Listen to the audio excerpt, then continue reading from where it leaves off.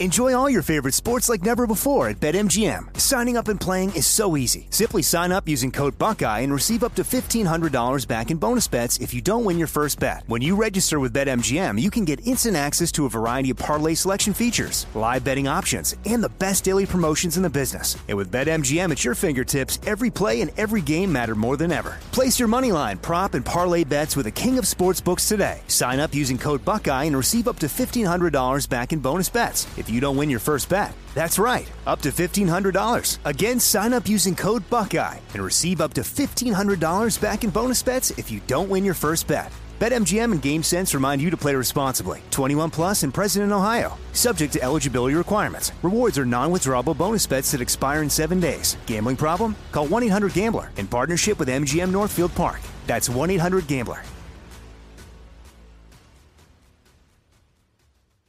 You know you've got a comeback in you. When you take the next step, you're going to make it count. For your career, for your family, for your life. You can earn a degree you're proud of with Purdue Global. Purdue Global is backed by Purdue University, one of the nation's most respected and innovative public universities. This is your chance. This is your opportunity. This is your comeback. Purdue Global, Purdue's online university for working adults. Start your comeback today at purdueglobal.edu. From BBC Radio 4, Britain's biggest paranormal podcast is going on a road trip. I thought in that moment, oh my God, we've summoned something from this board. This is Uncanny USA. He says, somebody's in the house, and I screamed. Listen to Uncanny USA wherever you get your BBC podcasts, if you dare.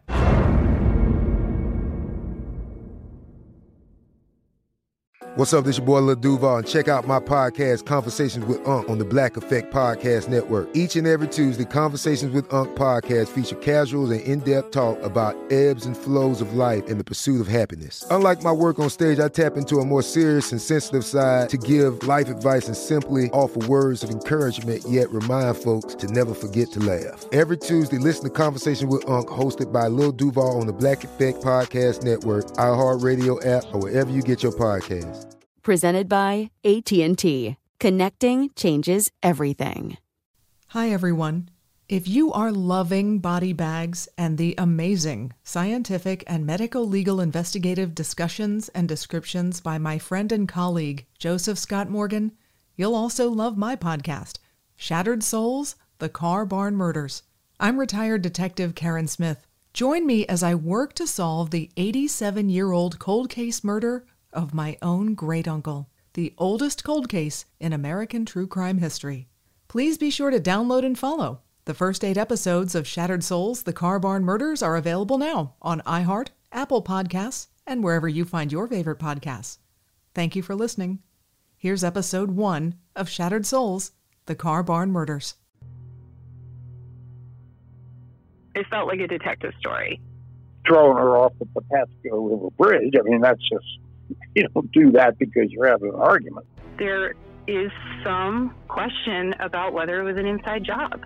I did uncover a witness to the murders because some prostitute told him that the car could be found in a garage owned by a former DC officer named Green.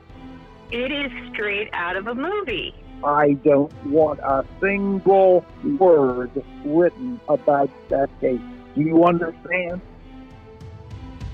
Welcome to Season 2 of Shattered Souls. I'm your host, Karen Smith. This podcast contains graphic language and is not suitable for children.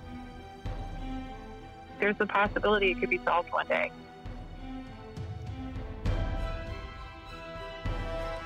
Cover-ups, secret meetings, gangsters, bootleggers, prison snitches, murder. This season has all of the plot points of a film noir, a fictional Hollywood screenplay, but everything I'm going to tell you is factual. We're going to go back in time this season, before the Great War, before suburbia, and picket fences, and television. This was the time of the Great Depression, during Franklin Delano Roosevelt's New Deal, when Prohibition had just ended, and people were struggling to make ends meet. Gangsters and rackets had taken over the major cities, and mob boss Al Capone, well, he was sent from Atlanta to Alcatraz. The date of this case was January 21st, 1935. 2 men were killed that morning, and both of them worked for the Capital Transit Company in Chevy Chase, Maryland. James Mitchell was an accounting clerk and had been employed there for nearly 40 years.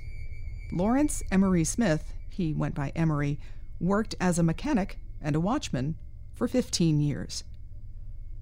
The case quickly became known as the Car Barn Murders. It's the oldest cold case in Montgomery County, Maryland. Both of their lives would end tragically on the same day, but in separate locations, which was a conundrum for the detectives in charge. For the better part of 86 years, this case file has sat on a shelf in a basement collecting dust. There were some follow-ups over the years, some new revelations, but it remains unsolved. And that's where I come into the story. This wasn't a random case that I chose to investigate. This case came to me because Lawrence Emery Smith was my great-great-uncle. Learning that your own family member was the victim of a horrendous murder, no matter how far removed that person is personally from you, it's a punch in the gut.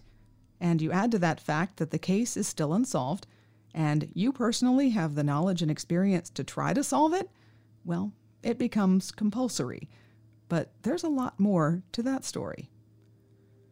For me, this saga started over 20 years ago, right after I became a cop. I was on a visit to see my parents in Maryland, and my father and I were talking in the garage one morning after we shoveled the overnight snow from the driveway. It was really quiet, and there was a lull in the conversation. Dad walked over to the mini fridge, and he popped open a soda, and he smiled at me, and I asked him what he was thinking about. I could see the gears turning with that squinty-eyed look that all of the Smiths get when we think too much. Now, Dad wasn't what I would call a practical joker, but he did enjoy throwing a zinger out every now and then to get a reaction, and I would consider what he was about to tell me his crowning achievement.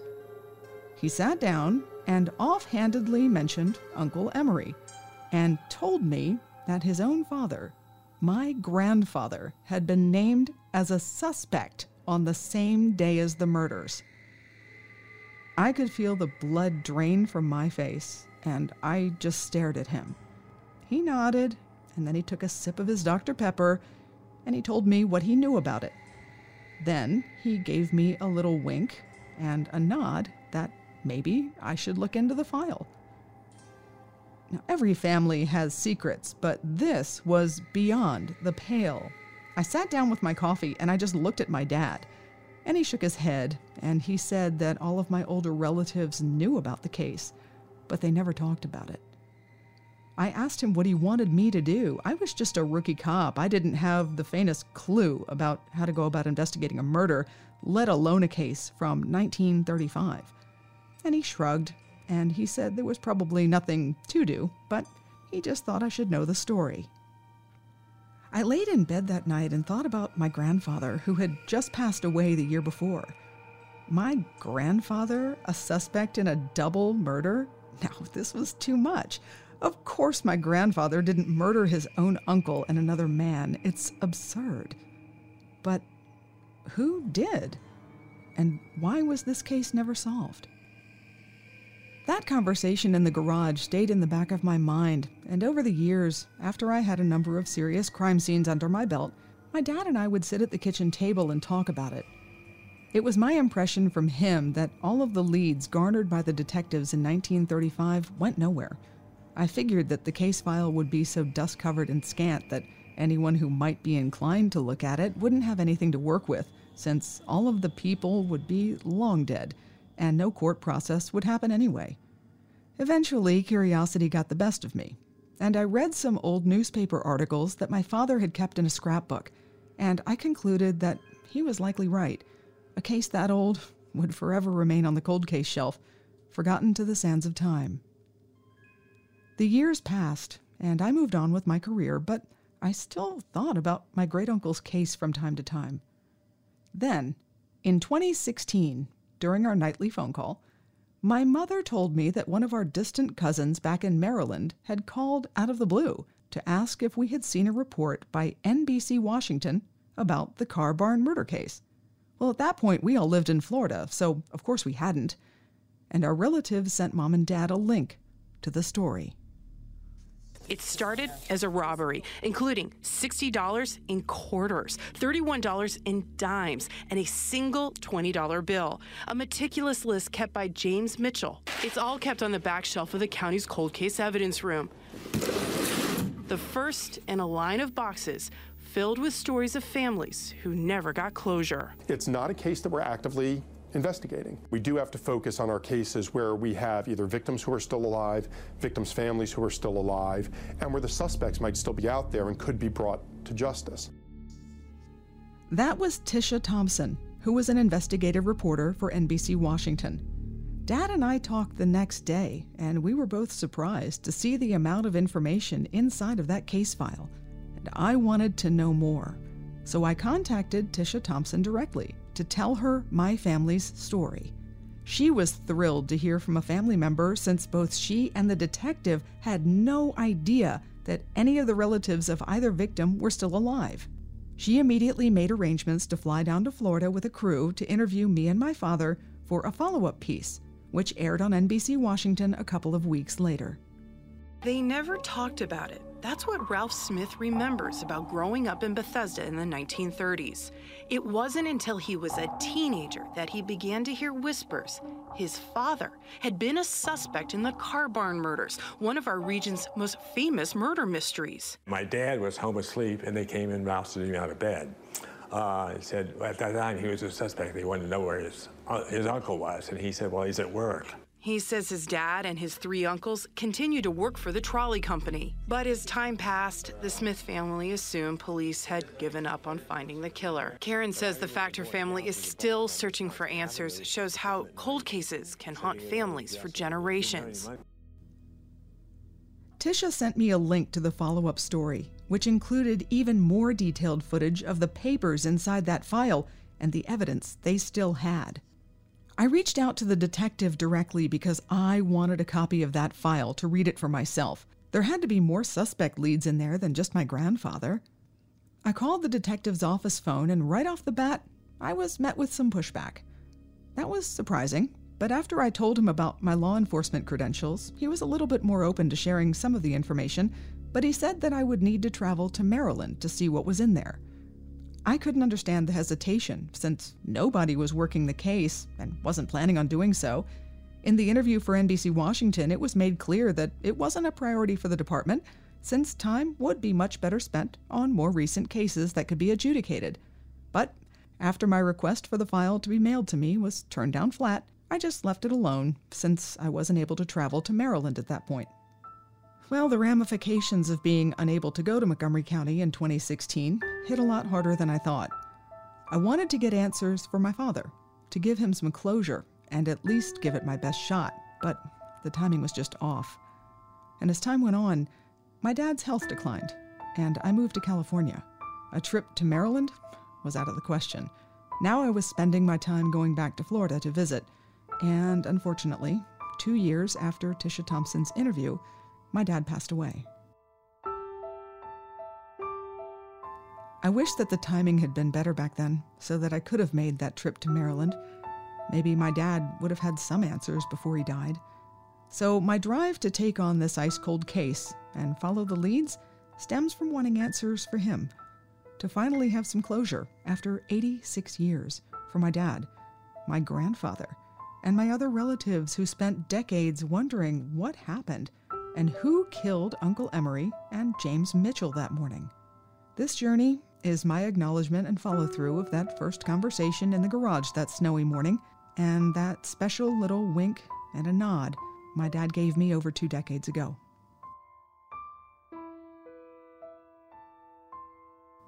When I first started seriously considering this investigation for Season 2, the first thing I did was contact some of my relatives who I hadn't spoken to for years.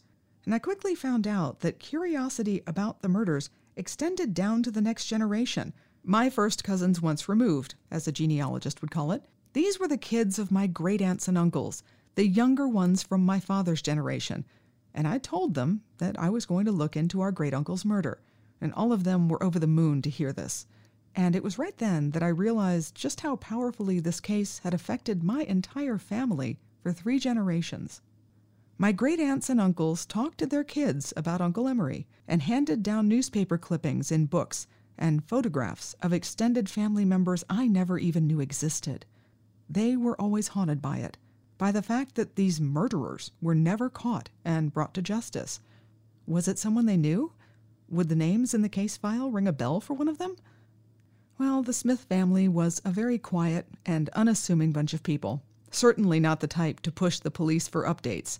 I'm an exception to that rule. And nobody ever dug too deeply. The family rumors just sufficed, but the case never faded completely from their minds. In June of 2020, I started the process of getting the case file, and I wasn't going to travel across the country to see it. I submitted a Freedom of Information Act request to the Montgomery County Police Department, and after 4 long months of phone calls, follow-up emails, and letters, I finally got a thick manila folder in the mail. I tore open the envelope and sorted through the copies, which were haphazard and completely disorganized. My living room became a sea of paper, and after I got everything cataloged, I started to dig in, and the first thing I wanted to find was my grandfather's name. Like my dad said in his interview with Tisha Thompson, my grandfather was woken up from a sound sleep, and he was hauled to the Bethesda police station for questioning. I found out from the case file that they rounded up everyone who worked at the Chevy Chase Lake Trolley Barn, so my grandfather wasn't an anomaly. I knew in my heart that he couldn't have done it.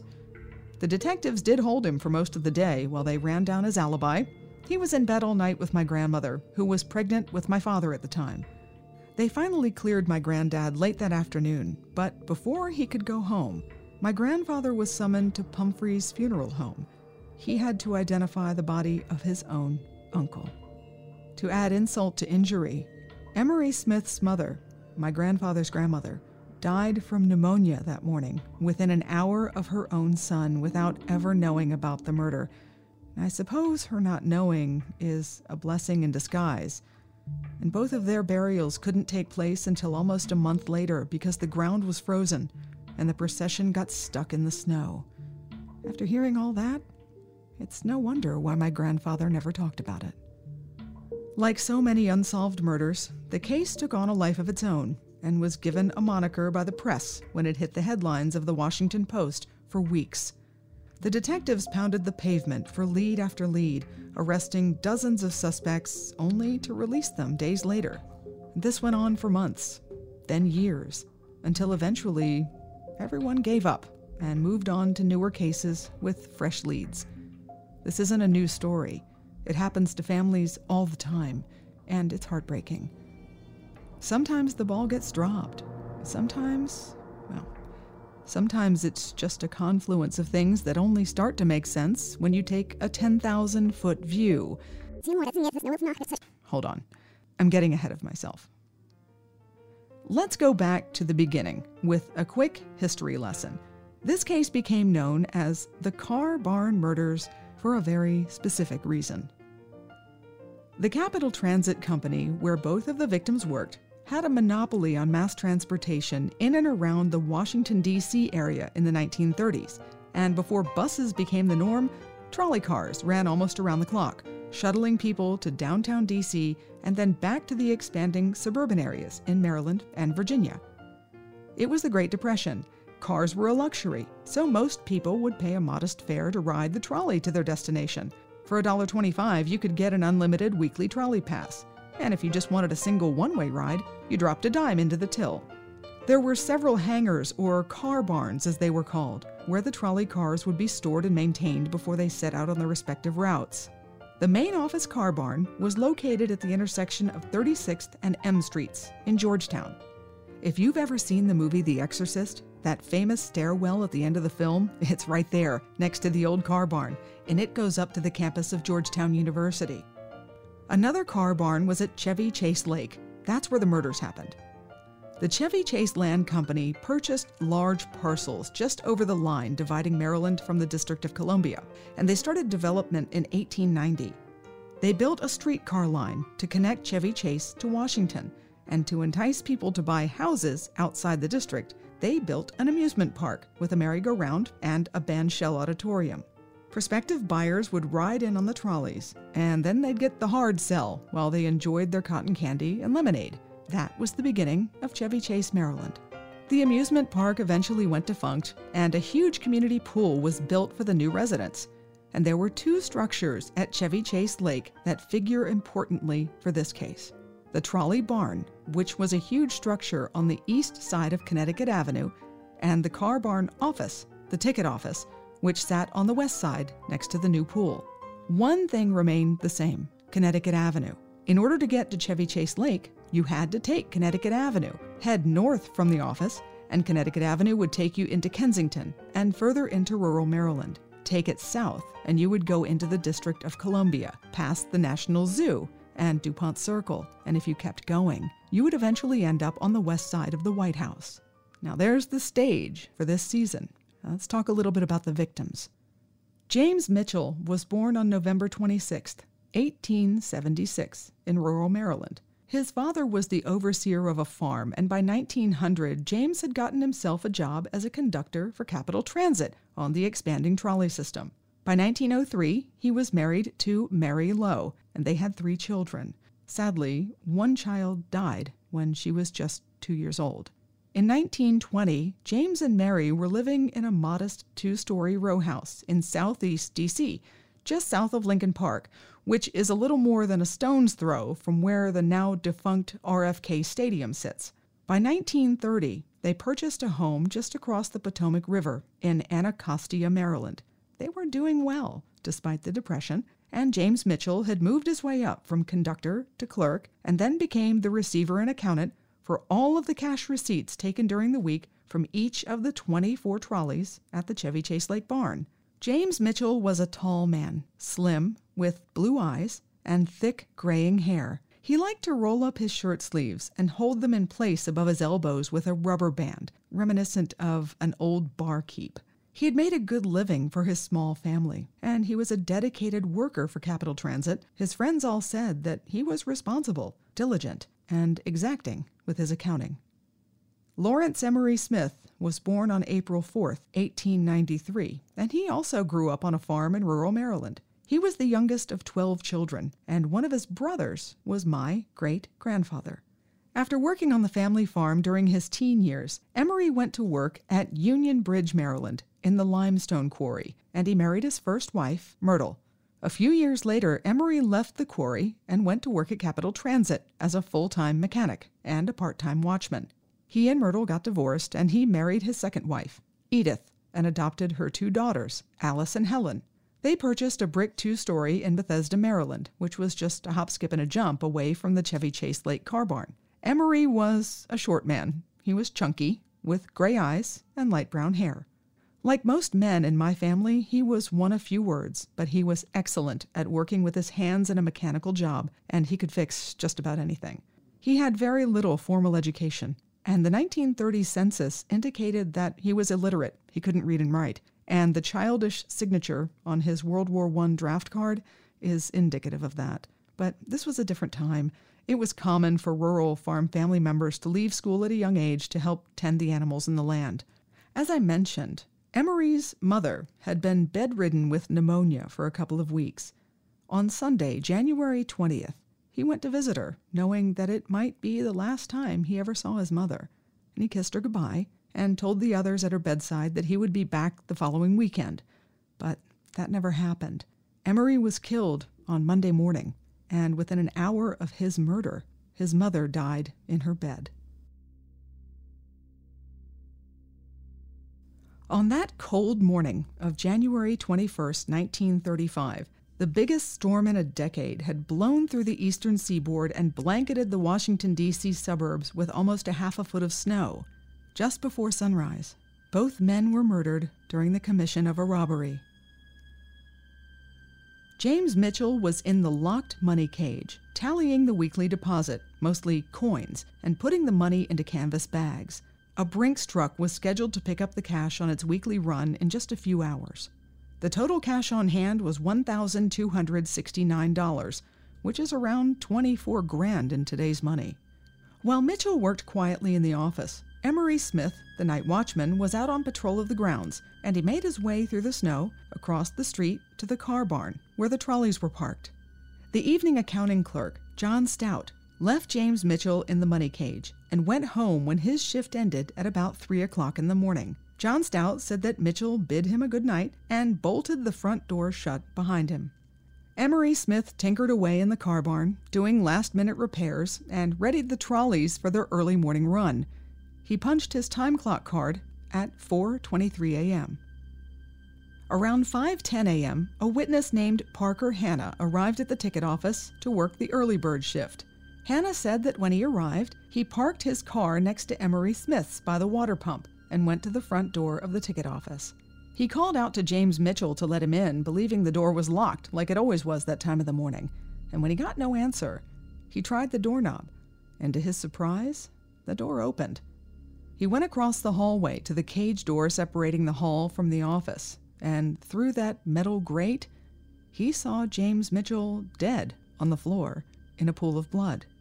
At seeing Mitchell's body, Hanna panicked, and he ran back out the front porch, down 3 steps, and across the street to the car barn, trying to find the regular night watchman, a man named John Baxter. Parker Hanna didn't know that Baxter and Emery Smith had swapped shifts at the last minute to accommodate that final Sunday evening visit with his mother. Hanna yelled out, but he got no response from anyone at the car barn, so he ran back across Connecticut Avenue, and he saw headlights of a car coming. He hid behind a tree until he realized that the car belonged to another transit worker named Linwood Jones. Jones arrived along with a third employee, Robert Abersold. Parker Hanna came out from hiding, and he told Jones and Abersold about Mitchell lying dead on the office floor. Jones ran into the office, and he tried to call the police from the phone in the waiting room. But according to Parker Hanna, Linwood Jones was so overwrought that he hung up before the operator could answer. Jones and Abersold hopped back in the car, and they drove about a mile down the road to the Chevy Chase Fire Department to use their telephone to report the murder to police.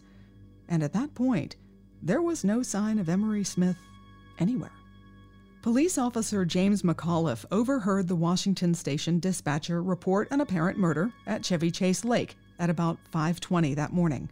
He was one of 2 officers working the night shift for Montgomery County, and he sped to the scene. When Jones and Abersold came back from the firehouse, Hanna joined them and reported that all 3 men went back into the office, past the caged area where Mitchell lay dead, and they went down the hallway to the trainman's room. All of the doors were unlocked, which was completely against protocol. Inside the trainman's room, all 3 of them found a man asleep on a bench. This man was Francis Gregory. According to Parker Hanna's statement, Linwood Jones woke Francis Gregory up and told him that Mitchell had been murdered. Gregory jumped up from the bench and ran out the rear porch door into the deep snow in his stocking feet. Jones ran after him and caught him a short distance away and brought him back into the office to wait for police. When Officer McAuliffe got to the ticket office, he met with the 3 men and looked at Mitchell from the hallway. McAuliffe could see that he'd been shot multiple times in the head. McAuliffe then contacted Officer Frank Soper, the other patrolman on duty, and when Frank Soper arrived, he went back to the firehouse and called Detective Theodore Volton, Sergeant Leroy Rogers, and Police Chief Garrett. All 3 of them arrived within the hour. Parker Hanna finished his initial statement by saying that on his way to work from Kensington, a town about 2.5 miles north of the car barn office, he didn't see any other cars pass him on the road, and he said it was really foggy. He saw no car lights, either on or off the road that morning, and he added that inside the car barn, 3 or 4 of the trolley cars' lights were on, as though they'd been readied for the routes, but none of the trolleys had been pulled into the circle out front. Now that several detectives were on the scene, they split up to get more statements. Sergeant Rogers and Officer McAuliffe went down the street and interviewed an ear witness by the name of Charles Smallwood. He was the night watchman for the Thomas W. Perry Coal Company. Mr. Smallwood reported that he went into the basement to stoke the furnace at about 4 o'clock in the morning. A short time later, he said that he heard shouting and gunshots from the area across the street. He said it was around 4:35. He didn't call the police. Witness Robert Abersold was also interviewed, and according to his statement, he saw no other automobiles as he headed south on Connecticut Avenue toward the car barn, and he said it was foggy. He parked his car near Hannah's and Smith's by the water pump.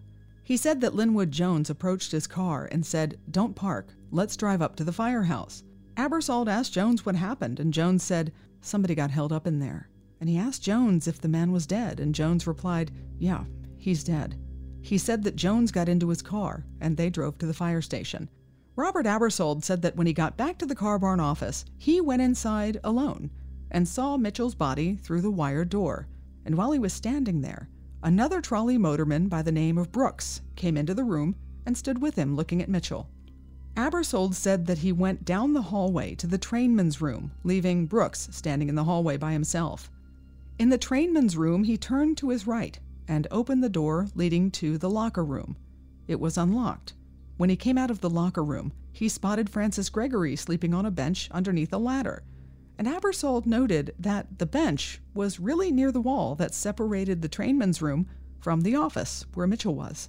Abersold said he didn't pay too much attention to Francis Gregory and instead went out the rear door of the office, which led to a porch where the empty money bags were stored. That door was also unlocked. He came back into the trainman's room to find all of the others standing there. Abersold said that Brooks yelled at Francis Gregory, saying, "How can you sleep like that? Look what happened out there." Abersold said that Francis Gregory made no comment, but instead got up, went out into the hallway, looked into the room where Mitchell was, and came back into the trainman's room and said, "Oh my gosh." Two eyewitnesses gave completely different accounts about the movements of Francis Gregory after a horrible murder involving multiple gunshots in an adjacent room. Did he run out into the snow, or didn't he? Did he really sleep through the whole crime? As the interviews continued, Detective Theodore Volton and Sergeant Leroy Rogers took the lead. From their initial report, quote, "It was found that upon arrival, the door to the cashier's cage was locked, and on the floor, on his back, lying in a large pool of blood, was a man, height 5'11", hair gray, no coat. No one had entered the room since the discovery of the body." Unquote. Nobody had located Emery Smith, and there was no sign of him anywhere at the car barn across the street. His car was parked next to the water pump, just like everyone said. The engine was cold, and Smith's .45 caliber handgun was in the glove compartment. His overcoat and his hat were on the seat. A missing persons search was initiated by the Chevy Chase Fire Department. They fanned out and searched the surrounding woods for my great-uncle, and after several hours, they hadn't found him, and nobody had heard from him. The detectives worked the scene, gathering clues from inside and outside the ticket office. Information was coming in full bore, and they wrote down notes in pencil as fast as they could in order to keep some semblance of who said what, who saw what at what time, and they began assembling an extended investigation. Detectives from the Washington, D.C. and Baltimore police departments were requested by Chief Garrett to assist, since they had a lot more resources and experience with murder investigations. The hours ticked by, and the firemen kept looking for Emery Smith in the woods near the car barn. They were convinced he couldn't be too far away. After all, there was no blood in the snow outside the office, and no evidence that he'd left on his own, since his car was still there with his overcoat inside. It was too cold to go very far without it. At around 8:30 that morning, a Montgomery County school bus driver made his way down Connecticut Avenue. At the bridge that crossed Rock Creek, about a mile north of the Chevy Chase Lake office, the bus driver stopped when he noticed something weird in the snow. He put the bus back in gear and continued down the road until he saw the police cars at the ticket office and told the detectives what he saw. Rogers, Volton, and several firefighters went to the northwest corner of that bridge, and there in the snow, they saw blood, drag marks, shoe prints, and other evidence. They looked into the flowing water below. there was no sign of Emery Smith. The men started a search along the banks of Rock Creek, and a short time later, about 200 feet away from the bridge, fireman William Piles discovered the body of my Uncle Emery, face down, floating in the water. He'd been beaten and shot 4 times in the head.